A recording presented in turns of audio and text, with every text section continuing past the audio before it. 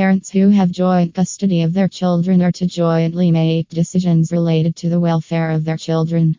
One parent cannot make a decision without the other's consent. Parties are required to have good communication in a joint custody scenario. Parents who find themselves in high conflict situations with their separated partners or spouses cannot make decisions for the welfare of a child jointly, and, as such, this often leads to either an agreement of sole custody to one party or a judge may make that decision. The term custody of children in the context of a separation involves the right of a parent to make decisions related to the welfare or best interest of their children.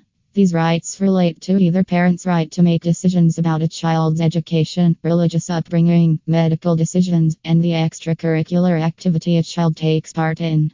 The term custody is not necessarily related to which parent a child lives with, that relates to the residence schedule of the child, but often children have a primary residential parent.